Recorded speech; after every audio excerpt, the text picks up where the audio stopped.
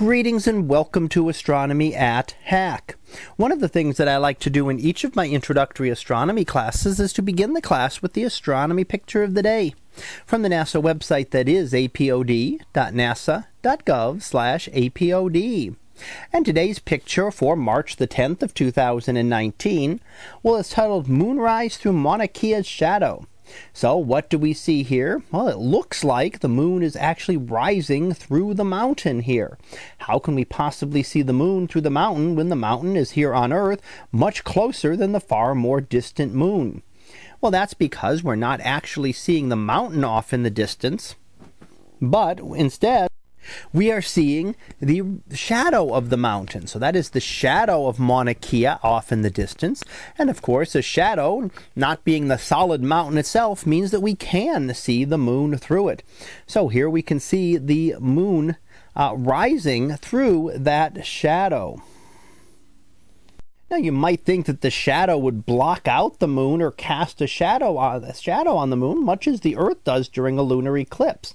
However, that is not the case because the shadow is so small, and the shadow will form sort of a cone as a shadow of a body like the Earth would. It would form a cone, so this will form a area that comes to a point, and that point will come long before it gets to the moon in this case. So the shadow of Mauna Kea does not reach out as far as the moon, much as the Earth's shadow is able to reach out that far and block out the moon during a lunar eclipse. Now, the moon in this image was in very close to the full phase. Not quite precisely full, but very close to that.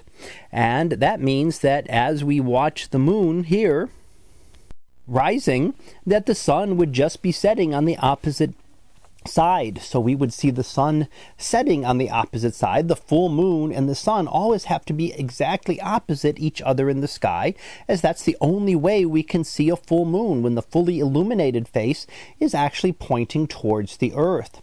At other phases, we would see a little bit less of the moon illuminated, whether it be a gibbous phase or a quarter phase or a crescent phase, but it would be less than a full moon.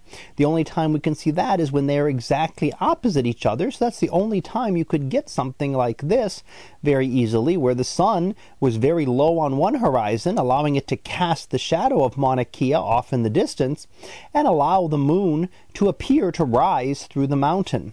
At other phases, while you could get them rising or setting, then the sun would not necessarily be in the right spot, because the sun would be in different positions and the shadow of the mountain would not cast off in the distance as it does here. So that was our picture of the day for March the 10th of 2019. It was the moonrise through Mauna Kea's shadow.